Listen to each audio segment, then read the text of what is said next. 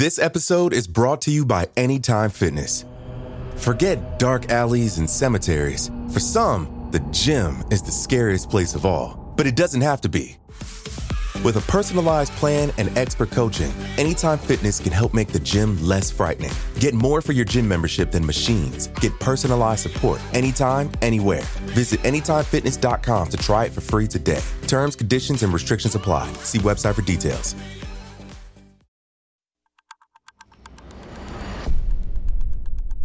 Today is Tuesday, December 8th, 2020. On this day in 1980, John Lennon was assassinated.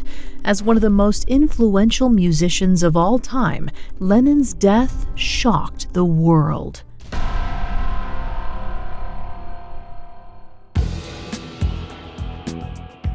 Welcome to Today in True Crime, a Spotify original from Parcast. Due to the graphic nature of today's crime, listener discretion is advised. This episode includes dramatizations and discussions of suicide and murder that some people may find offensive. We advise extreme caution for children under 13. Today we're covering the assassination of John Lennon. Let's go back to Manhattan on December 8th, 1980.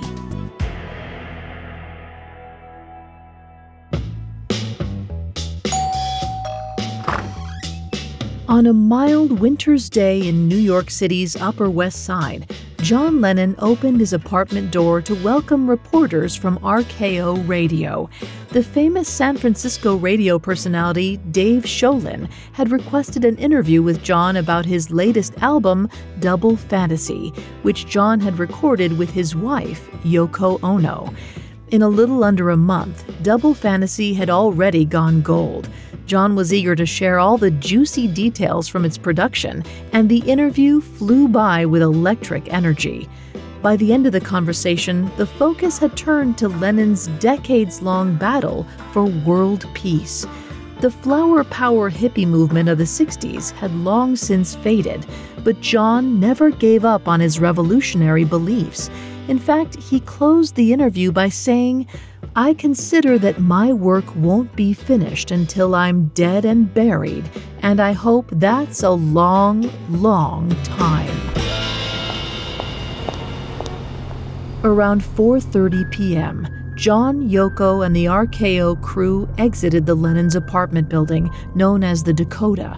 John and Yoko planned to head to the recording studio to work on their next single. As they waited for their car, a man approached them. He was timid and overweight, with a pronounced double chin. He had large glasses and a haircut like a budget store Elvis. He raised his hand and wordlessly extended a copy of Double Fantasy and a felt-tipped pen. John asked the man if he wanted an autograph. The man nervously nodded in return. While John signed the man's record, a photographer snapped a couple of pictures, a classic photo op of a superstar humble enough to greet even the most nebbish fan. Just as John finished signing the record, a limousine pulled up. The radio host offered John a ride to the studio, and he graciously accepted. John, Yoko, and the radio execs arrived at the studio called the Record Plant around 5 p.m. John and Yoko immediately got to work on their new track with producer Jack Douglas. The lyrics they wrote were dark and melancholic. "I may cry someday, but the tears will dry whichever way, and when our hearts return to ashes, it'll be just a story, it'll be just a story." With the lyrics complete, John played a guitar riff for the track. As the clock approached 10:30 p.m., they left the studio happy and content with the day's hard work. Their limo took them through the calm city streets as everything wound down for the night. The vehicle pulled up in front of their apartment building, and John opened the door. He stepped onto the sidewalk with a bunch of cassettes in hand. As he looked up, he made eye contact with the man from before, who was now holding the signed album in one hand. Thinking nothing of it, John walked past him towards the door. But just after John walked past him, the man pulled out a .38 caliber handgun and fired 5 times. 4 bullets pierced John's back and chest. Stunned and wounded, he staggered forward towards his apartment building. Cassette tapes dropped from his arms as he walked, flecks of blood staining their black plastic. Just as John reached the front vestibule of his apartment building, he collapsed to the ground. Yoko sprinted into the building, shouting that her husband had just been shot. A worker immediately called the police, and an ambulance arrived on the scene in a matter of minutes. John was rushed to Roosevelt Hospital, and doctors scrambled to save his life, but it was too little, too late. Around 11:15 p.m., John Lennon was pronounced dead. Coming up, we'll discuss the fallout from John Lennon's murder. Hi, it's Greg. I want to tell you about a fantastic podcast show I know you'll love that dives deep into some of history's most notorious leaders. It's called Dictators, and every Tuesday it examines the reign of a real-life tyrant, exploring the unique conditions that allowed them to seize control. Dictators have a never-ending thirst for power. Some seize this power through force, others through deceit, and all of them won't hesitate to eliminate anybody who stands in their way. You can hear episodes on dictators from the Roman Empire like Caligula, World War II dictators like Benito Mussolini, female dictators like Isabella of France, and many more. There are over 40 episodes available to binge right now that I know you'll find fascinating. Discover the governments that fell, the lives that were destroyed, and evil at its highest level. Follow Dictators free on Spotify or wherever you get your podcasts. This episode is brought to you by Anytime Fitness. Forget dark alleys and cemeteries. For some, the gym is the scariest place of all, but it doesn't have to be. With a personalized plan and expert coaching, Anytime Fitness can help make the gym less frightening. Get more for your gym membership than machines. Get personalized support anytime, anywhere. Visit AnytimeFitness.com to try it for free today. Terms, conditions, and restrictions apply. See website for details. Now, back to the story. Around 11:15 p.m. on December 8, 1980, world-famous rock star John Lennon was pronounced dead after being shot 4 times in front of his apartment building. The world was quick to hear of John Lennon's death. His assassination was first announced during a Monday night football game between the Dolphins and the Patriots. Immediately following the announcement, thousands of people streamed out of their apartments to stand in front of the building where John was shot. They held hands, sang songs, and lit candles to commemorate the legend's passing. The candlelight vigil lasted for days. John Lennon was a beloved icon who preached love, kindness, and world peace, and yet somebody had murdered him in cold blood. Everyone was wondering why. That question could only be provided by his killer. As John Lennon bled in the entryway to his apartment building, his killer stood calmly only a few feet away, reading passages from The Catcher in the Rye. As an ambulance arrived to take John to the hospital, police officers arrived to arrest the man. He went along willingly as they placed him in the car and took him to the police station. His name was Mark David Chapman. Raised in Georgia, Chapman was a 25-year-old former security guard who lived in Hawaii. As a teenager, Chapman had been heavily involved with his Presbyterian church and worked at the YMCA and as a counselor for Vietnamese refugees, as well as for refugees in Lebanon.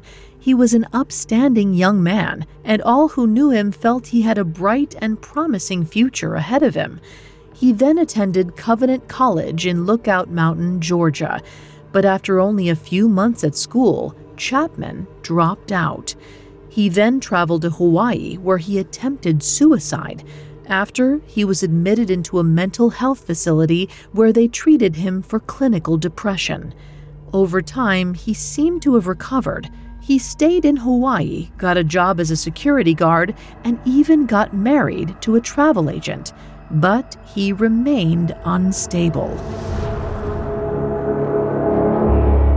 He grew obsessed with J.D. Salinger's novel The Catcher in the Rye, claiming he wanted to model his life after the novel's protagonist.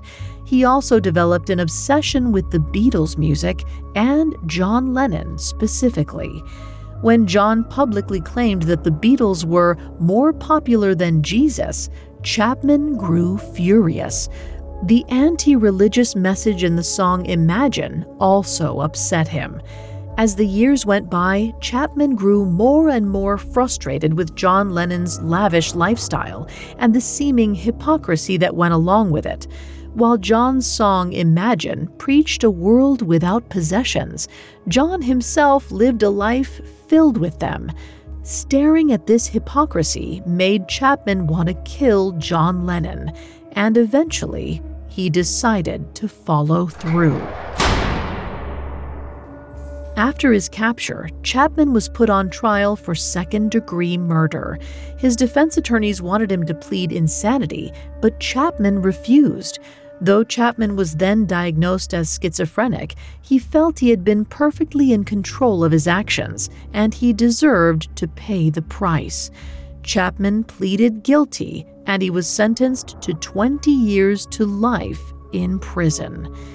Chapman is still in prison today. He's been up for parole 11 times, and he's had his parole denied each time. In his most recent parole hearing, he claimed that he realized he only killed John Lennon for the glory the death would bring him. In Chapman's mind, glory was a synonym for infamy.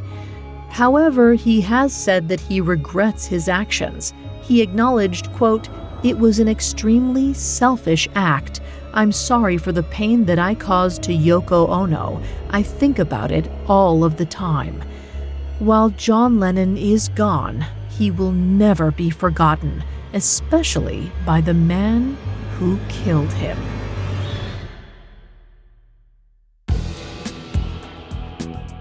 Thanks for listening to Today in True Crime. I'm Vanessa Richardson.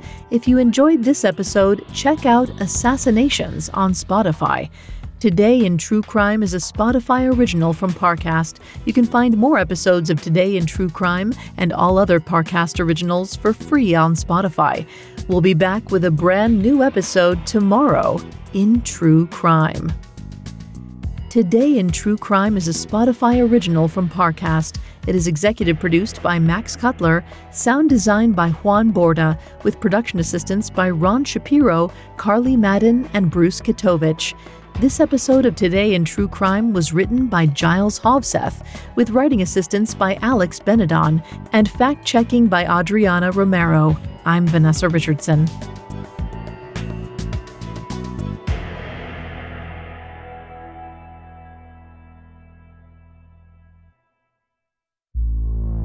Don't forget to check out the Dictators podcast. Every Tuesday, they go deep into the minds of some of history's most despised despots. You'll get insight into their rise to power and the impact of their downfall. Search for Dictators in the Spotify app and listen free today.